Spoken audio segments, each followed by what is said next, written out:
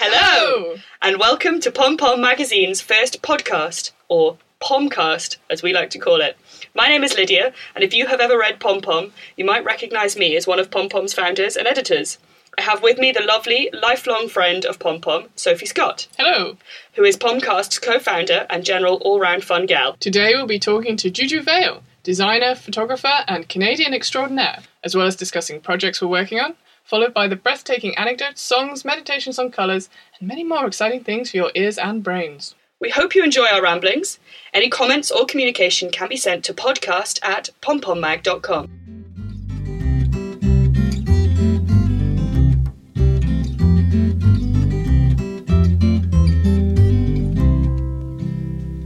So knitting.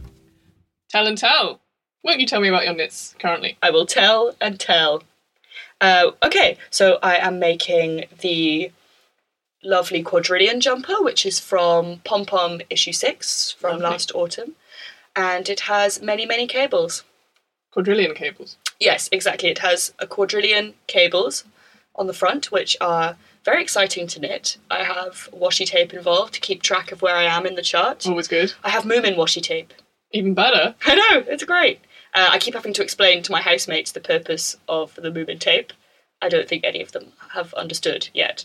They understand the intrinsic beauty of it, I'm sure. Oh, yes, they enjoy the tape, but they don't see its purpose. Which is a shame, because it's really quite a serious piece of kit. Of course, yeah. You know? You don't laugh at drills! So that's what I'm making, and I'm making it in the Uncommon Threads Light BFL in the colour Meadowgrass, which is beautiful. It's a sort of yellowy, greeny, murky colour. You love this colour. I've yet to learn to love this colour, but it's one of your faves. You'll learn. Oh. So, I'm knitting. I'm also knitting a pom-pom design. It's the Firewood Shawl by a designer called... Well, her name's Caitlin, I know that much, but her surname, I want to pronounce it French. Yes, there is more than one F at the beginning. But how would you pronounce that? French. Okay. But Caitlin, if you're listening to this podcast, we would appreciate some advice, some pronunciation advice. Yes. So I'm not a fool. A fool. You wouldn't want to be a fool. So making the Firewood Shawl by Caitlin French. French. And using Malabrigo worsted, which is very soft and lovely because it's sort of a single ply, not twisted too tightly, so it's very floaty light. But like it's a worsted, so it's not. I like a bit of density to the shawl, so it's kind of going to be very warm. And the colour I'm using is called cadmium, which is a beautiful like saffrony yellow. It's very similar to the picture in the actual design, and I'm not quite sure where it's going to go because I'm kind of halfway through, and then there's a striping bit at the end, sort of like a burnt reddy orange, and then there's a sort of nice classic neutrally grey brown. I'm not sure about those colours, so I want to use something different, but I don't know what yet, so we'll see. Do you have any sort of colour potentials? I was thinking something like a turquoisey blue with the really intense yellow, but we'll see what happens. Well, yes, we will. Watch the space. Yeah. And listen to it. Listen to the space. What else are you knitting? Well, I'm also making another jumper, in fact, for my lovely little brother, who is not little at all. He is very tall and has a beard now. I'm making him a jumper, which is a Brooklyn tweed pattern called Fort, which is from his sort of collection of men's knits, which is wonderful. I'm making it in Brooklyn tweed shelter in the colour wool socks, which Sam chose himself. And it's great. It's the stitch pattern's a lot more straightforward than quadrillion. So it's better for TV knitting or knitting whilst chatting to people, or really all the knitting situations when you can't just sit and stare at your chart and move little bits of Moomin around. That sounds creepy. What you do in your spare time, we're alright with that. I just move Moomins around. Another thing I'm knitting, which I'm really enjoying, I was knitting on the bus on the way to here, where we're recording this podcast. It's from Nitty, the website nitty.com, winter 2008, and it's a heart. But it's not a heart in your classic Valentine's sense. So it's not like that heart on the IKEA adverts that's just a heart shape with arms? No, my friend. Oh. It's like a heart as in Game of Thrones eating heart scene. I've forgotten the character's name. Khaleesi! Exactly. It's that kind of heart. You know when Felix is my partner, when he did the which Game of Thrones character are you, he got Khal Drogo. It's a good thing to be. Felix is very unlike Khal Drogo, just for the record. Continue, Sophie. So I'm doing that, it's prompted different reactions. Some people think it's very interesting and cool to make an anatomically correct heart. Maybe not in the medical sense, but there's valve action going on that I've had to put stitches on hold for. I'm really enjoying it. I think I might give it to my my beau for Valentine's Day. But yeah, I think he'd appreciate it, but at the same time, as a lot of people have been saying to me, wow, it's interesting, but what are you going to do with it? And I don't know. Well, I mean, as a Valentine's gift, that seems like a very good plan to me. And in fact, my friend Jacob gave his girlfriend Polly an actual beef heart for Valentine's Day last year. I think they ate it. Wow. Yeah. Original. Yes, original. They're quite, I suppose, yes, not the most romantic couple, let's put it that way. What's more romantic than hearts, though? So... Yes, than bloody hearts in paper bags. So the best part of this this heart that I'm knitting is a sort of colour in-joke. The wool that I'm using, I got some leftover wool maize, and the colour name, it's really dark red, it's called Rhesus Negative. Ah, that's beautiful. I know. Why wouldn't you knit a heart out of this? Well, exactly. You'd be crazy not to. Exactly. You'd be a fool. We don't want to be that. No. So the last project that I am knitting at the moment, I'm making the Afterthought Heel Socks, Toe Up Afterthought Heel Socks by Juju Vail, who was our wonderful interviewee of the day. You love her? We do love her, yes. We love you, Juju.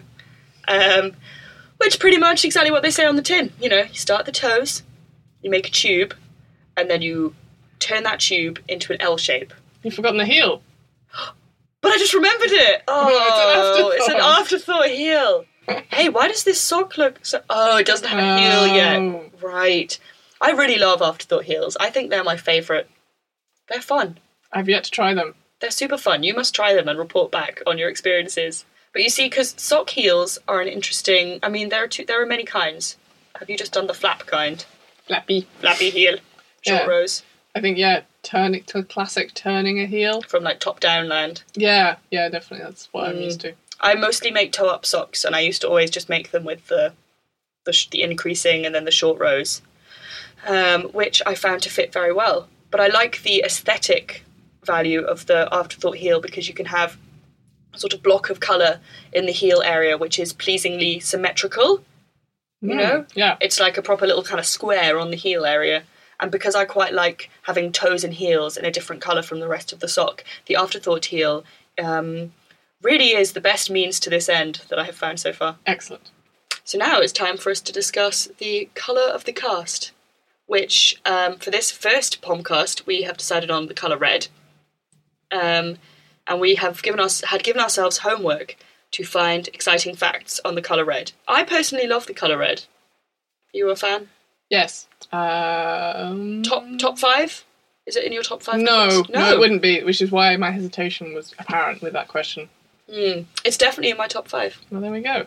So that's... colour. I mean, I used to make my hair red through the use of strong chemical dyes.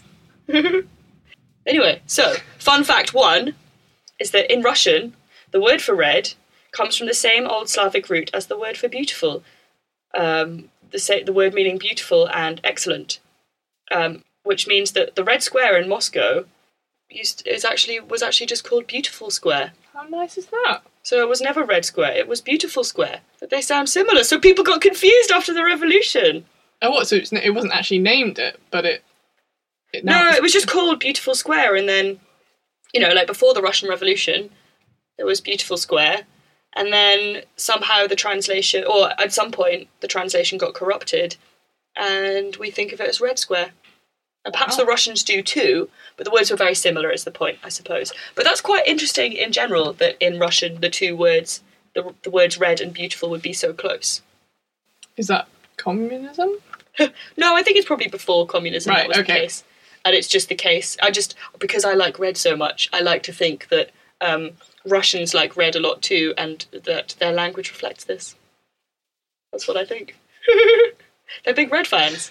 So cochineal is a dye that's used in industry these days. Not as much. No, but it's used as a natural dye, isn't Natural dye, right. So the cochineal bug, little insect. So 80,000 to 100,000 insects make 1 kilogram of dye. That's a lot of insects. That's a lot. Think about that. Seems quite... I mean, because a lot of natural dyes use plants. I don't feel too bad about turning plants into dyes, I'll be honest. I feel like that's what they were put here for. But I feel a bit sad about that amount of insects. I think... How do they know? Do they count them? But yeah, a lot of insects. To make things red for us. Yeah. Think about it. It's a good thing we don't have to use lots of insects to make things red anymore. True. Another fun factoid, is that... so I have to preface this by saying that not all languages... I studied linguistics, sorry. Not all languages have colour words in the way that English does. And often they'll have either more or less colour words. Normally languages will have like black and white, or sort of light and dark. But then if they have a third colour word, and they only have 3 colour words, that third word will pretty much always be red. Now, I find this interesting because I thought, as a colour word, predominantly stuff around us would be green. Wouldn't that be the first word? So... Yeah, I suppose, I don't think they really know why. I think it's something to do with the fact that red really does stand out to the human eye. It sort of jumps out at you. So you're saying about humans sort of having red as the language. Primates can distinguish the 4 range of colours, visible of the spectrum to humans. But many kinds of mammals, such as dogs and cattle, have dichromacy, which means they can see blues and yellows, but they cannot distinguish red and green. Both are seen as grey. People might know this, that dogs see grey.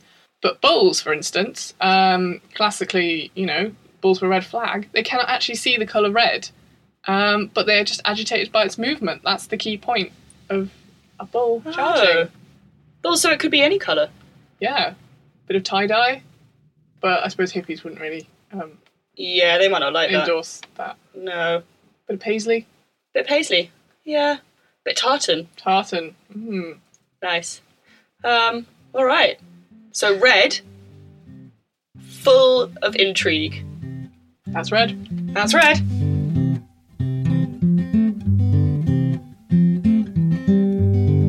Today we are joined by all-round creative extraordinaire Juju Vail. Juju describes herself as someone with her fingers in many pies. But you may know her best for her unique and colourful patterns. Plus, she is Pom Pom's resident photographer. Today, Juju joins us for what she does best: catch up with gossip and discuss knitting. Hi, Juju. Hi. Hi, Juju. Hi, Lydia. So, Juju, in addition to being a woman with her fingers in many pies, both metaphorical and physical, we can say that, physical pie. We can. Let's get physical, like that. Pie is my favourite food. Yes, Juju loves pies. And for me, pie is fruit pie. There's meat pie is abomination. As a North American, she like considers fruit pie to be the real pie, archetypal pie. Yeah, but we had that mushroom and ale pie. No, I like what you call meat pies. Yes, I'm just upset by them because somebody says, "Oh, I'll bring a pie for lunch," and I'm like excited, and then it's a meat pie. Right, so they're second class. It's totally second class. I see. Okay, well.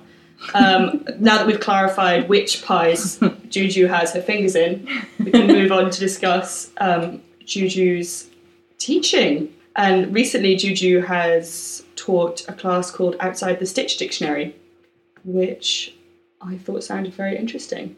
The whole Outside the Stitch Dictionary class came out of the idea that I have ideas and sometimes I haven't got the time to do anything about them. For instance, if I'm currently working on a pattern for, something happened this morning, so I'm working on the idea of a ribbing cuff for a mitten. But in working on this idea, I realized, if I did that to it, it would make a really good hat. But I don't have time to explore that right now.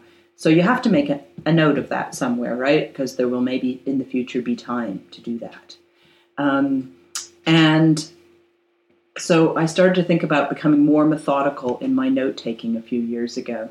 And I find it very interesting to, I guess with the kind of designing I want to do is not where you just take a set of measurements that fit, that will make a raglan sweater and take a stitch out of a stitch dictionary and plug it into those set of measurements. That I think anybody can, or a lot of people can do that now, and I think you need something beyond that to make your designs interesting. And I've always been probably primarily interested in the fabric rather than, well, I'm also interested in the garment shape, but I'm very, very interested in the fabric. So I wanted to be able to have a way of managing my ideas for different ways of different ideas for making fabric different. That's very poorly put. Makes sense. Designing fabric, what can you do? Pushing and pushing and pushing the ideas and recording them so that I have a really good bank of ideas to draw on when I have to design a garment. Does that make sense? Yeah. Yeah. Do you think people who you're sort of doing with this as an aim for people to change existing patterns or to design their own, or both? Design? Do you mean stitch pattern or? Yeah, I mean garment pattern. You were saying you wanted to input in. You can find a design and input your stitch pattern, but if you have knowledge on how to change things, will you change an original design, or are you thinking start from scratch?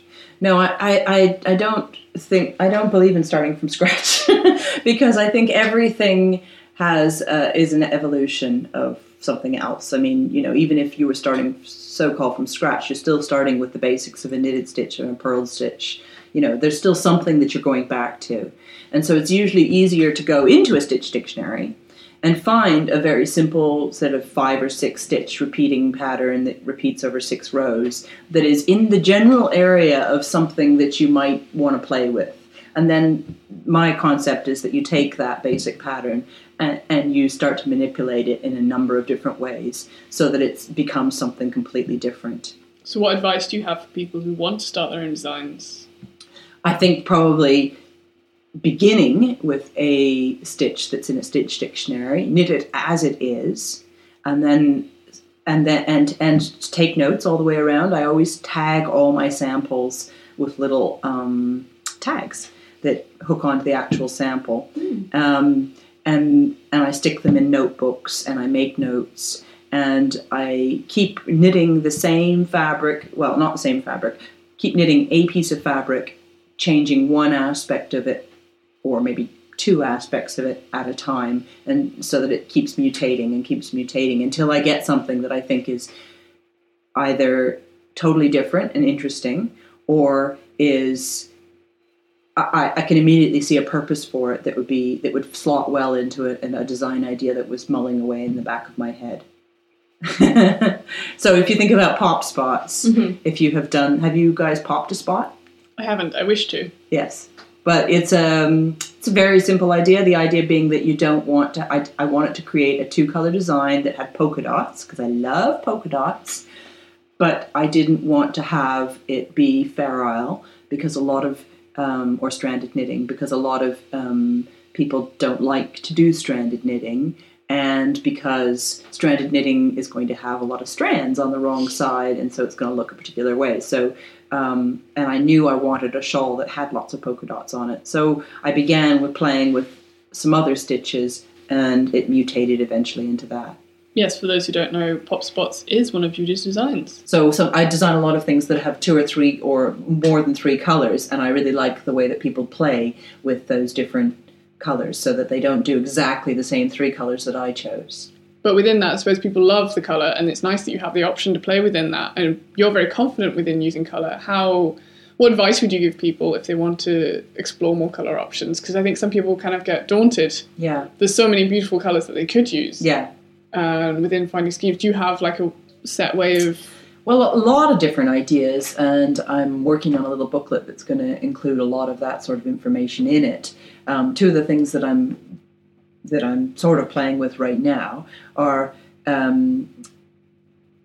apps. There's some great apps for playing with color because everybody's using their little mobile phones and taking lots of pictures and things, and I'm really enjoying this little app called It's not called Kaleidoscope, Kaleidomatic. And so you take a picture with it, or you take a picture from your library, and then you put it through the filter, which is a kaleidoscope. So it puts it into a repeat pattern that looks very much like maybe the top of a Farrell tam hat. But in doing that, so you're also playing with the motif, but also you're abstracting the colors as well. So even if you took, for instance, a picture of a flat piece of fabric that you really liked the colors of, if you crunch the piece of fabric a little bit, you'll also get light and shade within that photograph as well. So it will throw all that into the mix.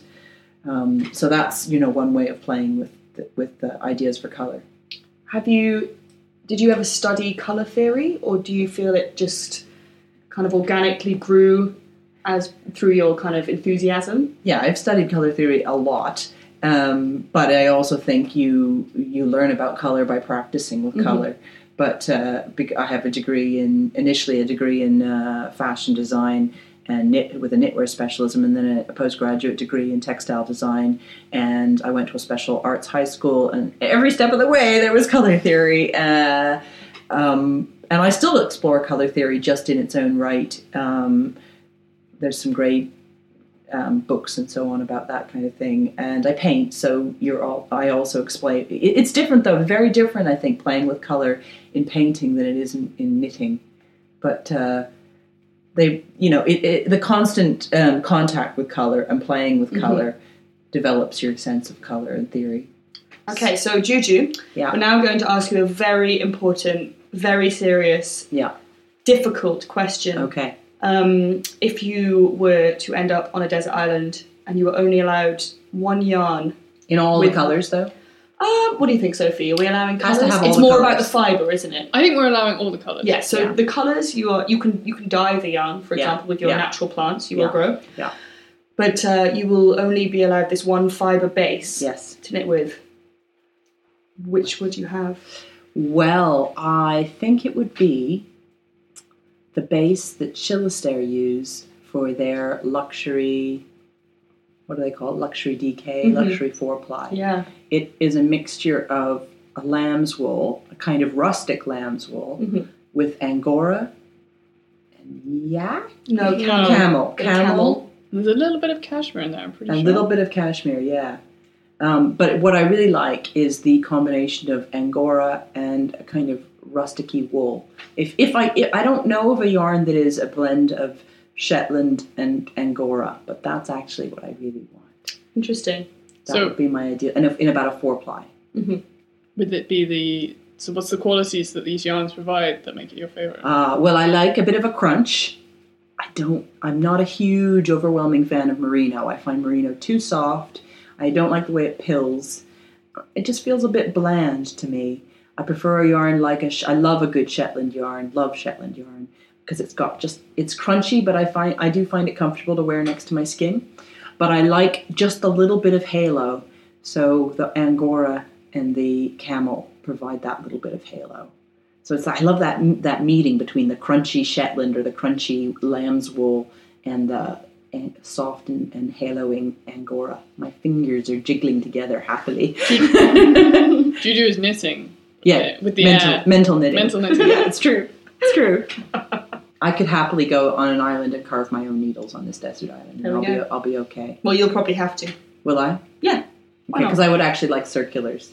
That's going to be harder. Well, you could sort of fashion a kind of vine. thread. Yeah. From vines.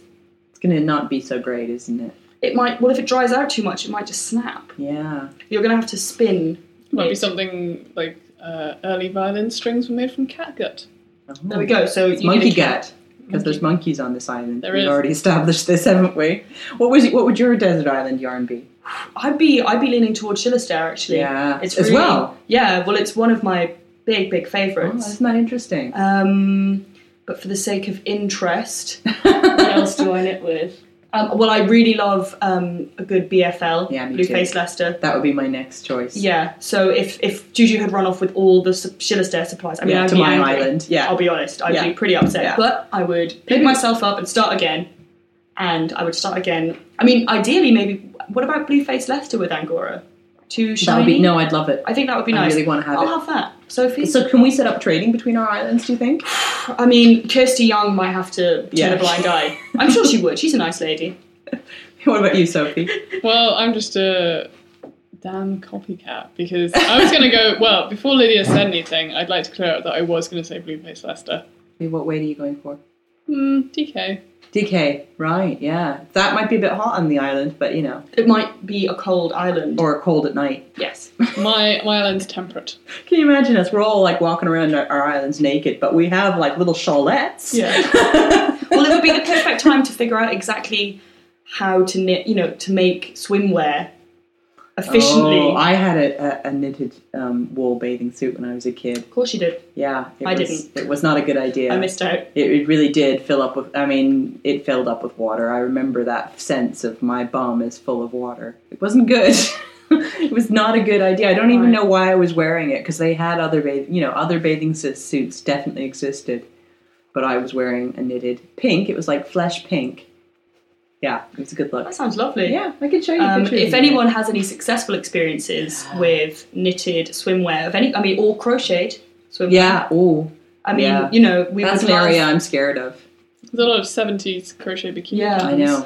But you sort of imagine them being more like for sunbathing, not so much for actually swimming. Which is a I shame. used to have, my godmother always said, that her bathing suits were only, like, I used to say, why aren't you going swimming? And she'd say, well, because my bathing suit is only dry cleanable. Sort of defeats the purpose of being near water. She lied. And as we know, dry cleaning is a lie. That's right. She lied and dry cleaning they lied. lied. Exactly. I suppose if you're in your back garden sunning yourself with a sort of foil reflector, as we did. As people do, myself included, of course, every morning, first thing, nice orange tan. You could be wearing really any sort of bathing suit, because if there's no water involved... Get your listeners to send in pictures of them in hand knitted and crocheted bathing suits. I'll contribute one of me as a little girl. We'll start with Juju. Yeah, and you can build up a file. We can't wait. Yeah. What would you say is your favourite thing to knit? I like colour knitting, so I love Fair Isle, and I love, probably my favourite thing would be to knit Fair Isle mittens or a little tam. That's my favourite thing, because it doesn't go on too long. A Fair Isle sweater, I'm bored after the first... What's that? 30, 40 centimetres? Mm-hmm. 30. Yeah. What's your favourite item to knit, Sophie? I like all the things. All the things, yeah. I like them. I think they're good. Do you like socks?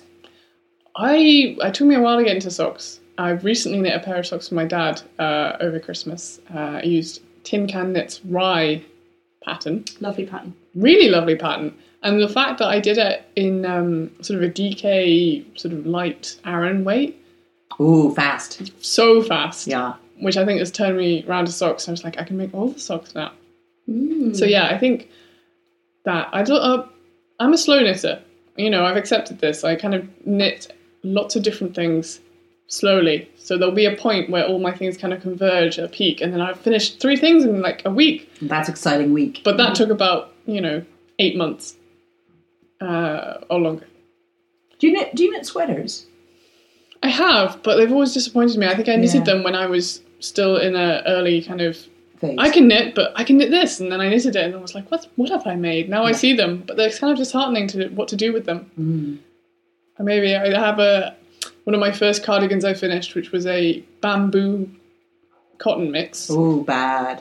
Evil. Up for debate, I suppose. Which I chose in a fluorescent light pink. Well, I can live with that. Yeah, I like that, yeah.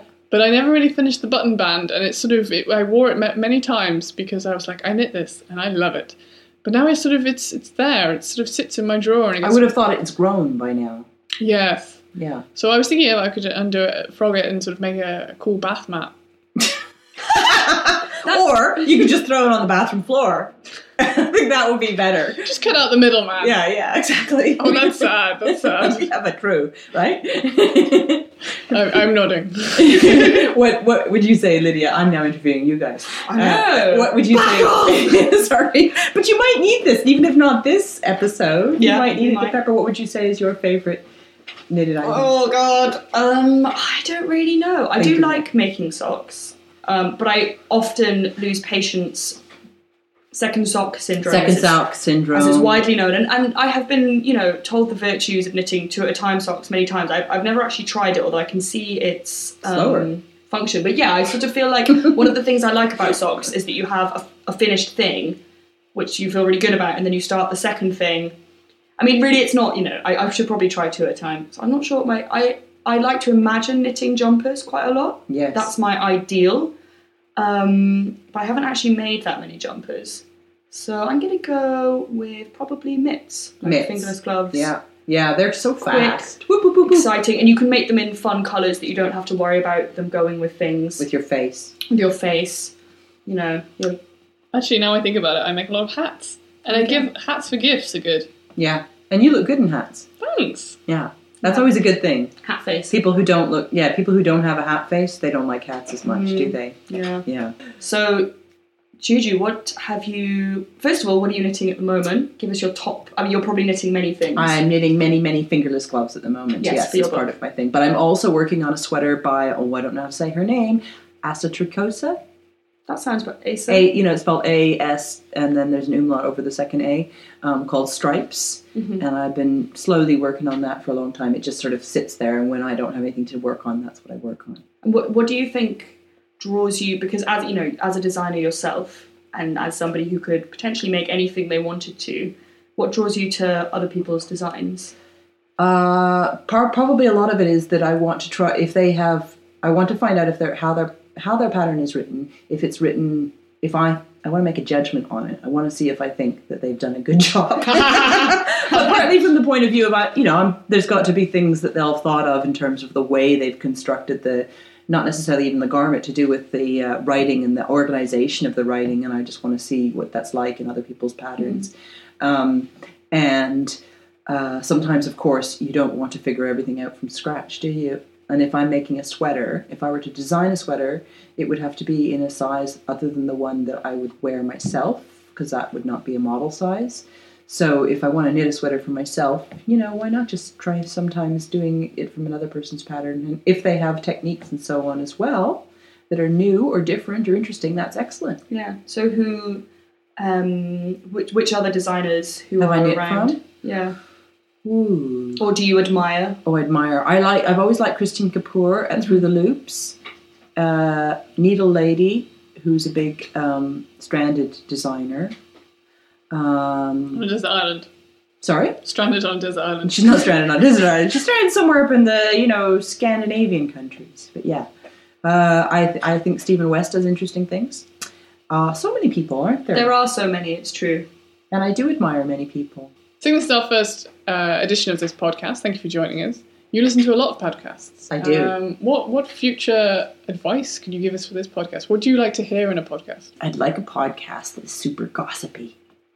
But it's difficult to be gossipy when the knitting world is so small and we all know each other. But also, I mean, I could gossip. I could tell you gossip about my friends, but it might it not has be to be very knitting interesting. Gossip. I see. Like, did you hear what happened when somebody tried to knit two together with size 9mm needles? What happened? It was really slack. Oh. Yeah. Gee. Is knitting two together one of your favourite decreases, would you say? Is it up there? Is it like... Yeah, it's up there with SSK. Okay. Yeah, and knit three together. Oh. Yeah. Oh. And SSSK. Glad we're not going to be one of those boring podcasts. And central decrease. Yeah, I was going to say, what about central double decrease? Oh yeah, I love a central double decrease. Yeah, like sexy. Ooh, baby. So have we said enough? I believe so.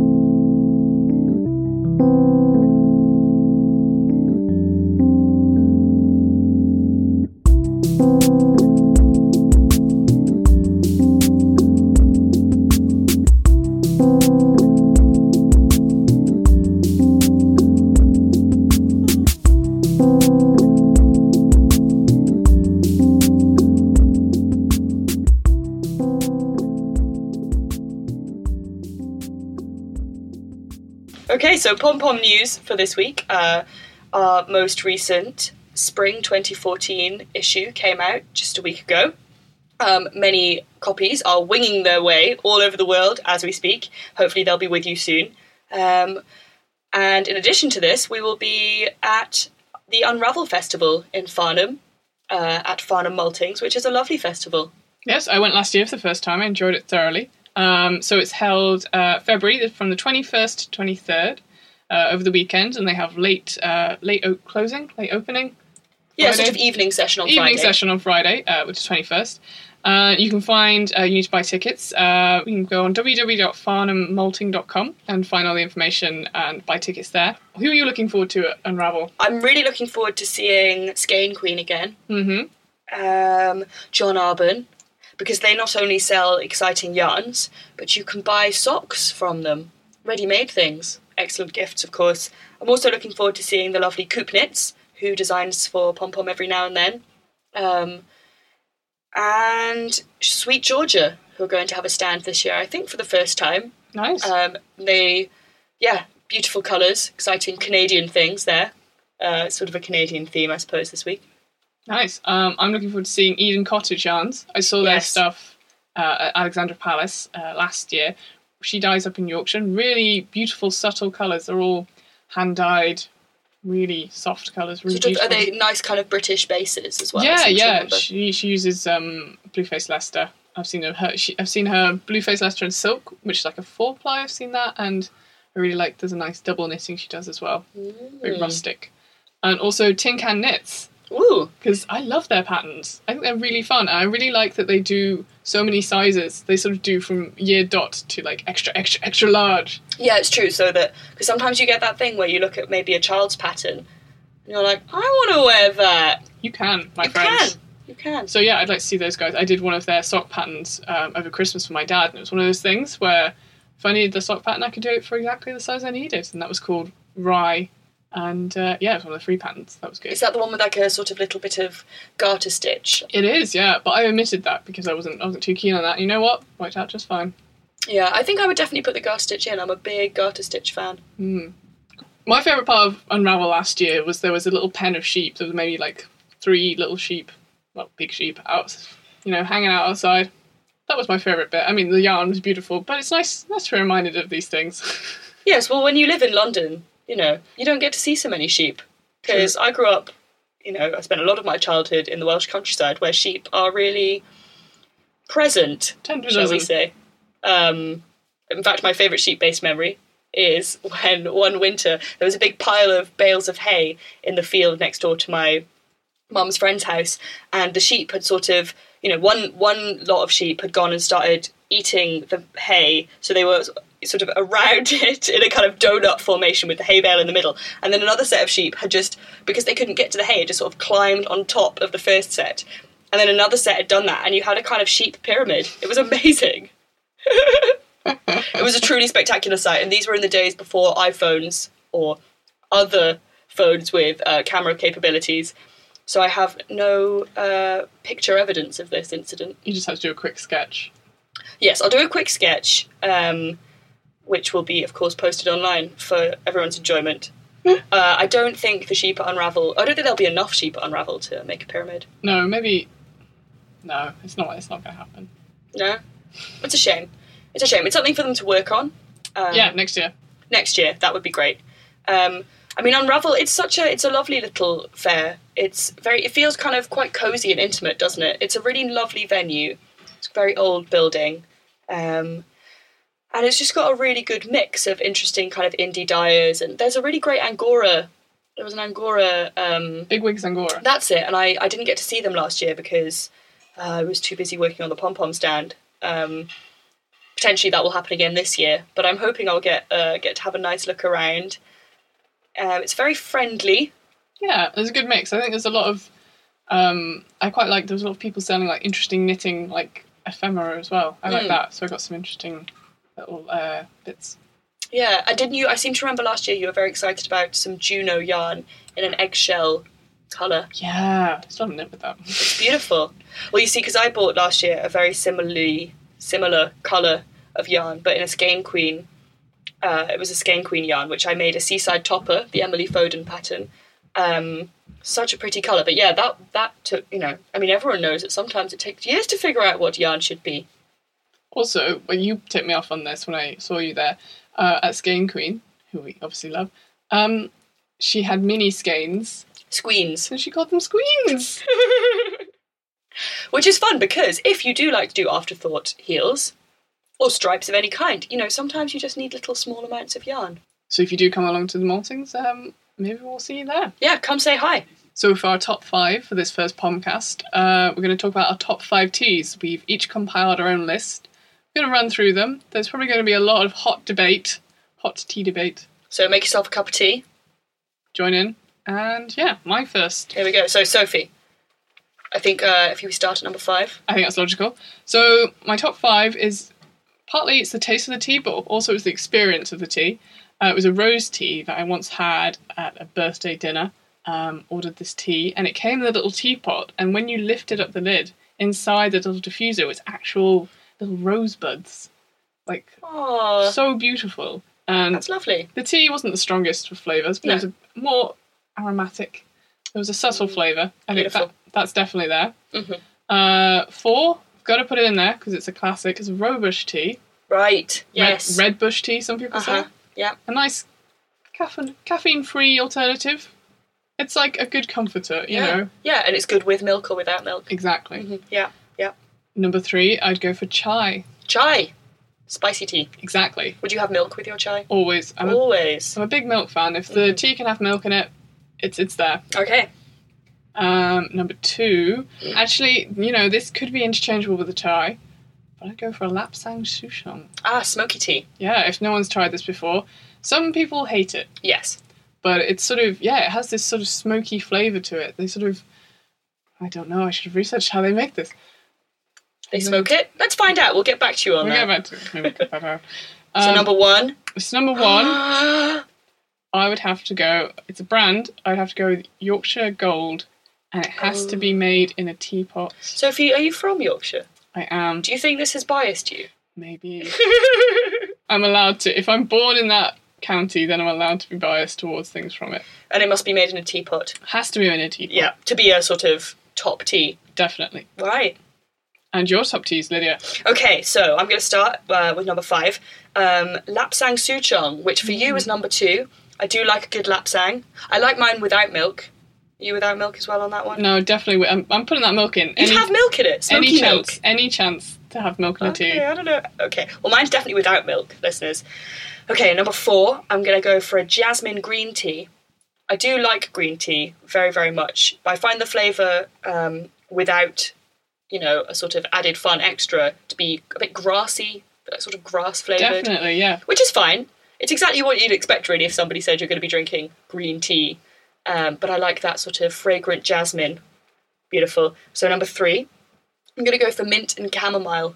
I like mint tea very much, but I found that mint and chamomile together create just the most wonderful kind of calming, soothing, but, mint has that little upliftingness to it, little zing. It's lovely. No milk. Obviously. I mean, that I would draw the line of putting milk in stuff. Like. Okay, all right, good. Okay, so number 2 is a particular brand, which I discovered very recently when my sister gave me a box of this tea for Christmas. It is a yogi tea, and the flavour is chocolate and chilli. And this sounds pretty controversial, right? It sounds amazing. It's so good. We finished it in about 2 days, a whole box of it. It's sort of, you think, how can tea be chocolatey? I mean, it has the word tea in the word, chocolate tea.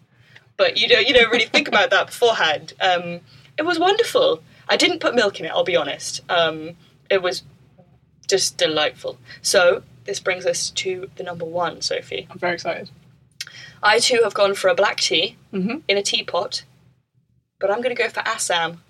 Interesting. Maybe not a particular brand. If I really had to choose a brand, I don't know that Twinings Everyday Tea is Assam tea, but that's one of my favourites. But a good Assam tea in a teapot, bit of milk, beautiful. See, you've chosen a lot of... now, I don't use this phrase. You actually coined this phrase yourself, which is hippie tea. Yes, well, in the days before I appreciated herbal tea, I called it hippie tea. You see, I was brought up... my dad doesn't drink caffeine and hasn't my whole life, and he used to always drink herbal teas, and I liked to call them hippie teas. And the only use I could see for them when I was a child was trying to make perfume with the fruit ones. Okay, so those are the teas we like. I'm sure... Controversial topic to consider. I mean, I wasn't sure about some of the ones on Lydia's list, and Lydia has a problem with me adding milk to everything. So, there's a lot. We've opened the debate. Yeah, and if there's a particular tea that you feel we haven't considered fully, maybe we haven't tried it, please just let us know, because we're just two humans. We may not have heard of the tea. We want to do some tea tasting. Maybe that's a new segment we'll try. Yeah, we'll drink some tea whilst discussing other topics, and we can report back. Definitely. So to end this podcast of wonderment and entertainment, let's end with a joke. With a joke! I have a extremely specific knitting joke. This is the right place for it. It's the right way, yeah. So, we all know the designer Jared Flood. Mm-hmm. So, what does Jared do when it floods? I don't know. What does he do? He shelters in a loft. Oh, Sophie! That's brilliant!